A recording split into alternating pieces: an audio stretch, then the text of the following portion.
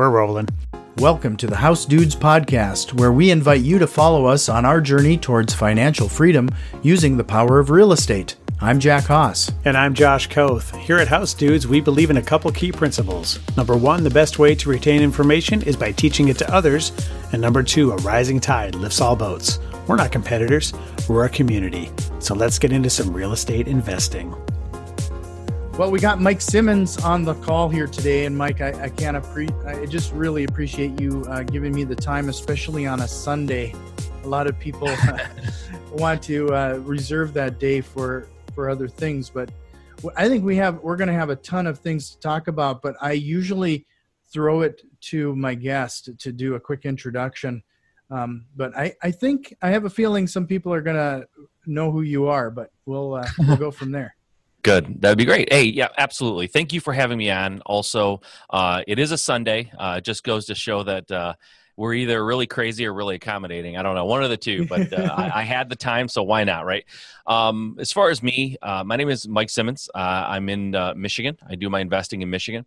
And I started off about 12 years ago, right when everything sort of tanked. My wife and I didn't know any different. We started flipping houses. And we had some success early on. I always tell people if that first deal had gone really, really poorly, I wouldn't be talking to you right now. I would be working some 9-to-5 job because it probably wouldn't have gone over very well in my family. But we did really, really well in that first deal. And we started flipping houses. And at some point, my wife kind of wanted to get off the roller coaster. Real estate can be stressful a little bit. Mm-hmm. And things don't always go perfectly. And it just wasn't good for her mental health to be involved in the kind of the roller coaster ups and downs, especially when you're growing your business and kind of figuring things out. So that was a blessing in disguise, kind of, because when she stepped away, it was sort of like all reservation of like being conservative and things, because I have a very high risk tolerance. It just sort of took off. I started making a lot more offers and getting more deals, and I was just running through deals a lot faster, and we scaled it up. And then at one point, I decided that, this flipping houses is great. It's very much dependent on me being out there doing things. So I probably should diversify my efforts and start buying rentals as well. So we started building our rental portfolio, and I added wholesaling properties to the mix. And if you don't know what wholesaling is, it's essentially flipping contracts. You're getting a property under contract and selling that contract to a house flipper or landlord in most cases. And I started doing a lot of that, learning a lot about myself as I was growing my business, building a team, scaling up, and adding systems into the mix. Because originally, the first handful of years I was doing this, I would get a property under contract. We'd go to Home Depot and we would pick out flooring and new cabinets. And every time we did it, we picked out different materials, and we what do we feel about this one? And what's our, what kind of a palette do we want to create? It was kind of silly from a business standpoint that we were reinventing the wheel. And I got really good at dialing in systems and processes, bringing people on to my team who were better at specific things than I was. And I had to admit to myself that I was in the way. So we scaled up, and today, over the last 4 or 5 years, we flip or wholesale anywhere between 90 and 110 properties a year, and building a portfolio of rentals kind of slowly. It's not an aggressive approach that way, but just building them nice and slowly, and having that residual income coming in from those. Sure. So, you mentioned you started things off with, 2 or 3 deals. Was it a week or a month? And now you're averaging 10 to 15? We started in 2008, and my company really hit that hockey stick growth in 2016. So I spent, and then probably for the first 2 or 3 years, I was doing a deal every couple of months. And then a couple of years later, I was hitting that 1 to 2. And then by 2015, I was doing 2 to 3 deals a month probably. And then what happened was, for me, and I'm a big fan of mentors, masterminds, coaching. I joined a mastermind, and I finally was surrounding myself with people who had gone much farther than I had. Sometimes when you're in a local market, you can flip 10 houses a year, and you're kind of one of the big dogs, and you start thinking, wow, I've really got this figured out. I'm doing 10 a year. And there's nothing wrong with doing 10 a year. That is a nice business. But I was unable to see much past that, because nobody I knew was doing much more than that. So when I joined this mastermind, it was a national mastermind, and we would fly into a central location, and I was surrounded by people who were doing 20, 50, 100, 120 deals a year. And it just blew my mind. I was like, wait a minute, I'm doing like 10 or 15. Like how are you I'm running around like crazy. How could you possibly do 100? And the first inclination is to go, BS. They're not doing that many, right? Until you get to know them and you kind of see their business and you go out and you visit them and you understand, no, wait, they are doing that, but it's because they're not doing everything. They created a business, and I'm running this job. I have a job basically that I've created for myself, and they were running businesses. They had teams, they had people answering phones, they had acquisitions people, they had all these different people project managers working in their company. And I realized, oh, that's how they're scaling, because they're not doing it all themselves. And once I understood the power of hiring people and building a team and creating a culture of people who are all rowing in the same direction, that's when my company just absolutely exploded. And that was the reason why I wrote my book, because people are asking, how did you do that, right? And everyone's looking for this like software or the secret list that you can get, right? Like everybody wants that. It's like this, they want the silver bullet, but the reality is there's no secret to it. It's scaling a real estate investing company is not really any different than scaling many other companies. It's about hiring the right people, creating systems and processes, documenting those processes, making sure that things can be delegated effectively. And the owner, you and I, we should be spending our time on higher level stuff, like maybe going out and finding deals or raising money, talking to investors. That's where the owner of the company should be spending most of their time, not necessarily answering phones or sending out emails to people. You really should be working on building your company, not running all the day-to-day operations. Right. So, what I think is really interesting is that we hear time and time again that, especially at a certain point, it's great when you're starting out, you're a single person, you're just trying to, you hit the grind, you got to grind it out, you got to work it out. And there's value and there's a lot of equity to be had there. But there's a certain point where we hear people say, you got to work on your business, not in your business. As a great mantra. But to actually take the action to pull that off and actually take the steps to do that is another thing. Like, what did you do? You mentioned the mastermind. One of the other mantras that I say time and time again, that you either can become a master and put the 10,000 hours into it yourself, or you can learn from somebody who has already put in those 10,000 hours. Yep. Talk about like the importance of some of that in getting through some of that mindset. Totally. Here's the great conundrum in really any business, but real estate is what we're talking about. Here's the great conundrum. You start a company, it's just you, or just you and your wife maybe, and you start building it, and you're learning how to run this company, and you're learning how to make great offers, and you're looking for how to find great deals. And then maybe you're learning how to renovate properties and hire contractors, and you're learning how to run the numbers on a rental to make sure that it's going to cash flow properly. And you're learning all these things about how to run your business, and you get great at it. And you say, now I want to scale it. I want to be bigger. Here's the great conundrum. You have to take what you have become a master at and what you're great at, and now you have to teach other people how to do it, and you have to step out of it. It's like, in order to scale, if you truly want to scale up beyond what a one person can do, you no longer are the person doing the thing that got you where you are. You have to step back and let other people do that thing. And you have to be okay in many cases with them doing it 80% as good as you might have done it in some cases, right? I think in a lot of cases, you can look at a company or your business and go, okay, maybe you're a really good salesperson. I'm really great at sales, but I'm not so great at project management. But you're doing it because you're a one-man band, right? So there's times where you can bring people in who are great project managers, and you plug them into that role, and they actually enhance it. But in order for you to step out of the business, there will be times in times during your growth where you're going to have to bring people in, and they may not do it exactly as well as you do. Or maybe even more frustrating, they do it as well as you do. They just do it differently. And you have to wrap your mind around, because they're not doing it exactly like I would, doesn't mean it's wrong. And 80% of me is better than me doing everything. So from that standpoint, it's really, really interesting. It's like, oh, you're really great at finding deals and getting things under contract, and even maybe running a rehab crew or whatever, or managing your rentals. You're really great at that. Well, if you want to be a $5 million company, You can't do that stuff. You have to teach it. And when I was in a 9-to-5 job or the corporate world, the great mistake that was made a lot of times was you'll take like an engineer. I was in the automotive industry for a while.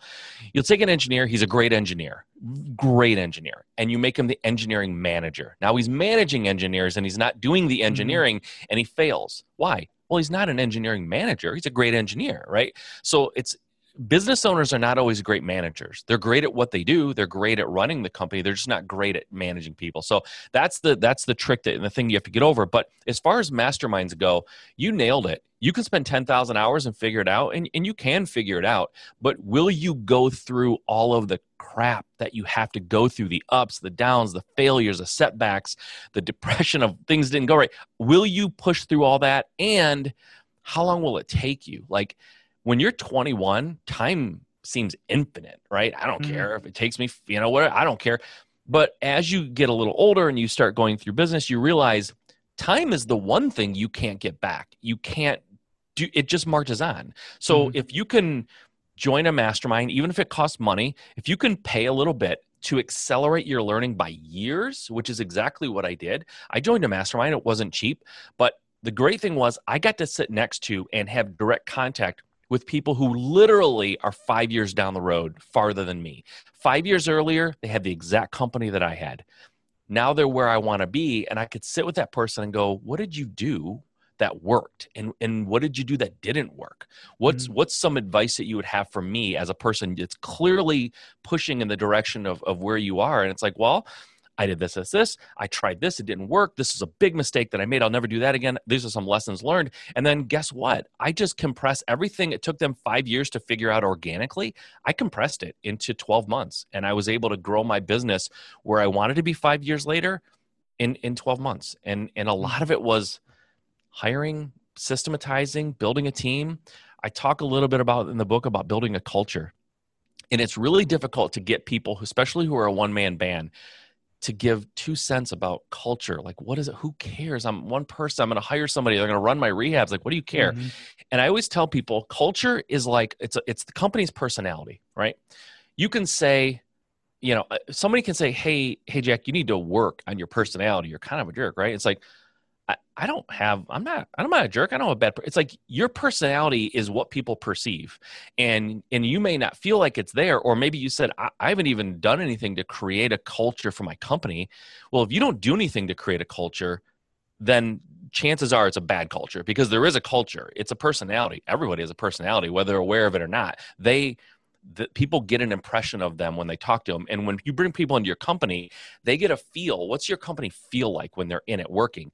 And if you're not paying attention to that as you grow, you're going to have a lot of turnover. A lot of people coming and going because they don't like the personality of the company. So it may not be important when it's just you, but it certainly is important when you start scaling up. And frankly, if you are dealing with other businesses, other investors, investing partners like capital investors and things like that, your company's culture and your personality is going to have a huge impact, and they are reading that, right? So I walked into rooms when I was a new investor, my wife and I, it was mostly credit to my wife, but we would be in rooms of people who had money to lend, and there would be other investors in the room, like a RIA or something, right?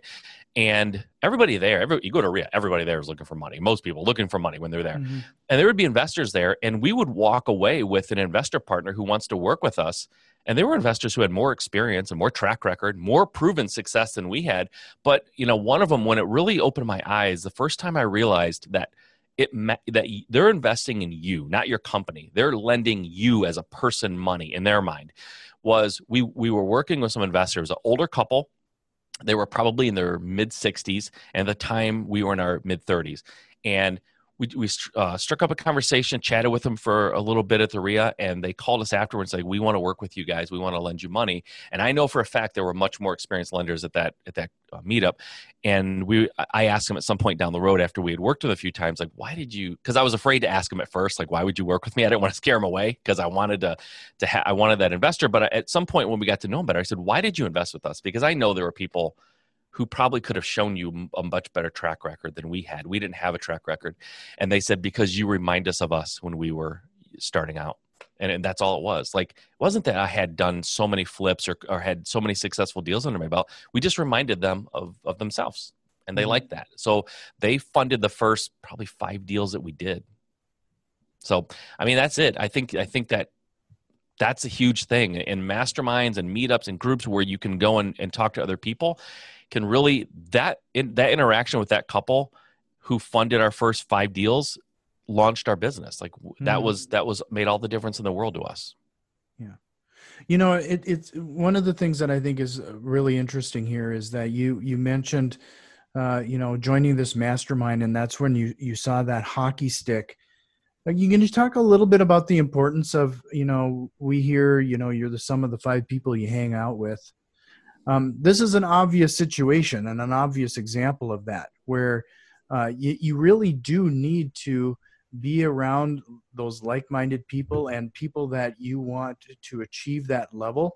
I mean, the importance of that is astronomical. I mean, you have to be around those people in order to get into the proper mindset. Yeah. The thing that I realize, having been a part of this group and being around people in this mastermind, is I think some people need more of it than others, but everybody needs a little bit of proof. Whether they admit it or not, they need a little bit of proof.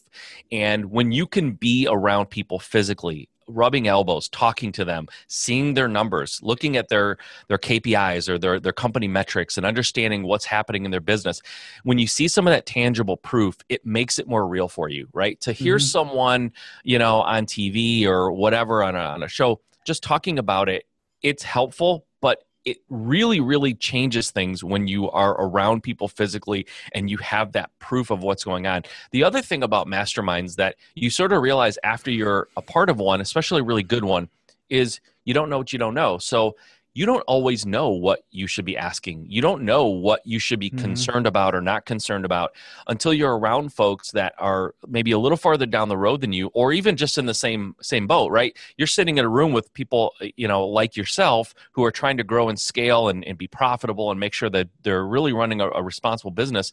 And they start asking questions, right? And it's like, well, that's a great question. I never would have thought to ask that. Right. So it's like that accelerated learning is so exponential because you're not only just getting direct influence, direct access, direct information and guidance from people who maybe have kind of been there, done that, but your peers in the group are also like opening up your brain to possibilities because let's face it, there's a million ways that you can run a real estate investing company. There's a lot of different strategies and tactics and things that you can do. You can't do them all, but you can hear what other people are doing and sort of understand that you don't have to get super tunnel vision and think, oh, I tried this one thing and it didn't work, so nothing works. Like, no, wait a minute. There's other ways you can skin this cat. And being in a mastermind just opens your brain. It's just like you unlock something. You open a door that was closed and next thing you know, the sky's the limit. And it really did. I thought in my local market at any given time before I joined the mastermind, the person that I knew of personally who had done the most deals, far and away the most successful, bar none, everybody wanted to be half as good as them in terms of volume. They did 26 deals in a year. Now, 26 deals is a lot of deals. I get that. It's not nothing. But to me, that was the universe of what was possible, right? Until I got around people who were doing 4 or 5 times that.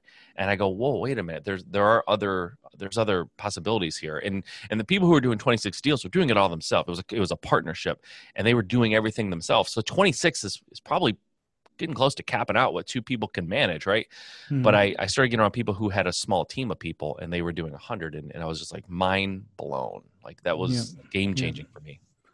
I find that was really cool. The concept that everybody needs proof, especially, whether they admit it or not. A great example of that is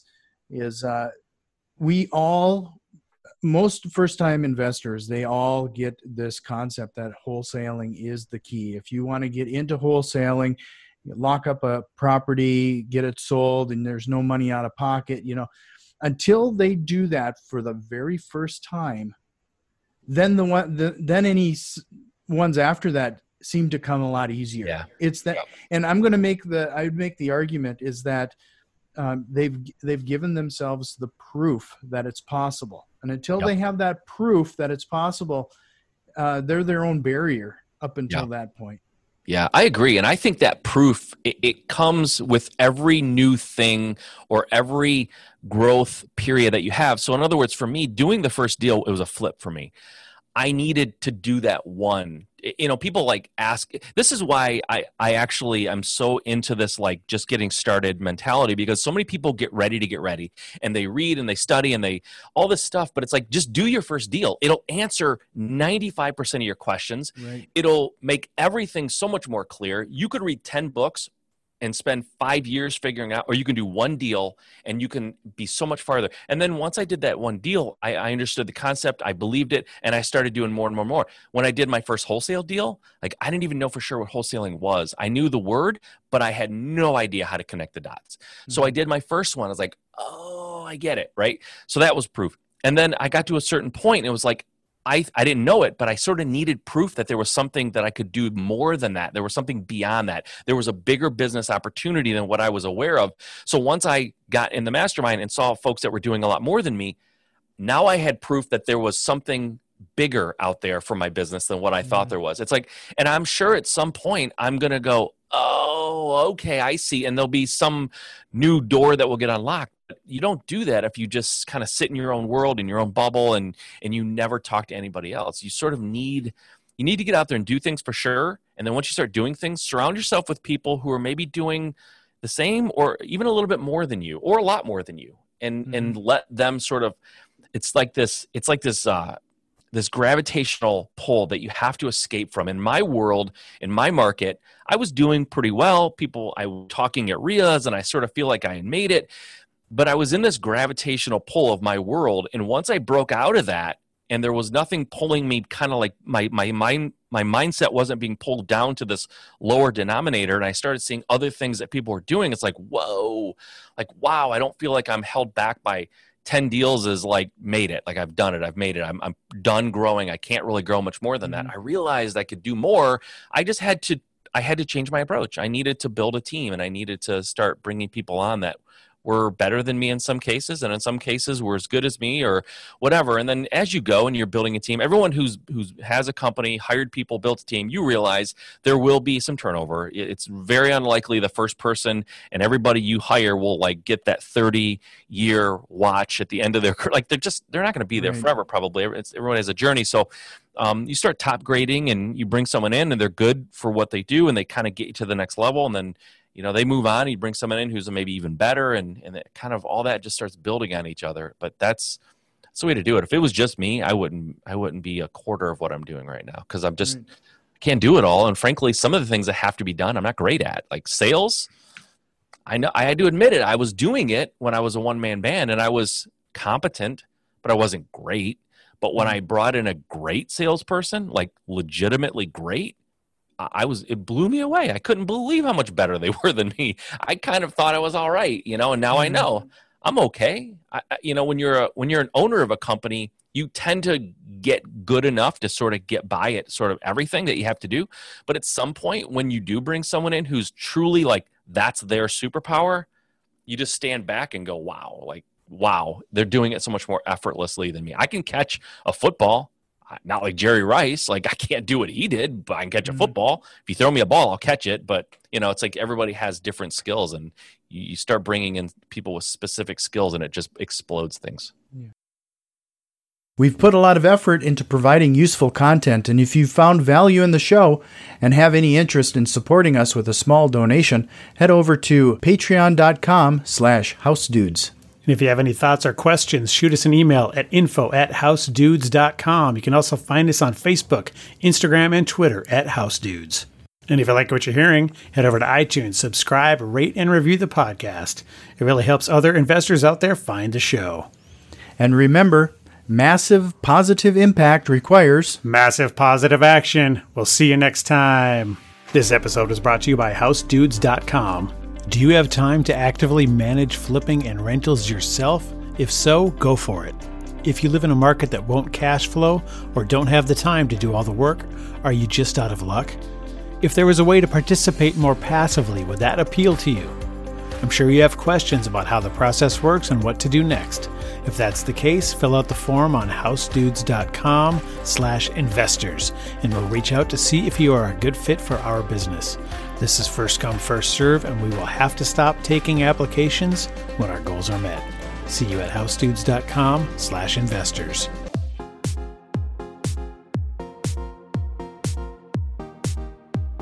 I don't like to tell a man what to do with his money, but if you ain't investing in property, then you're dumber than a dummy. I'm not dumb. I'm smart. Well, buy property. That's my advice.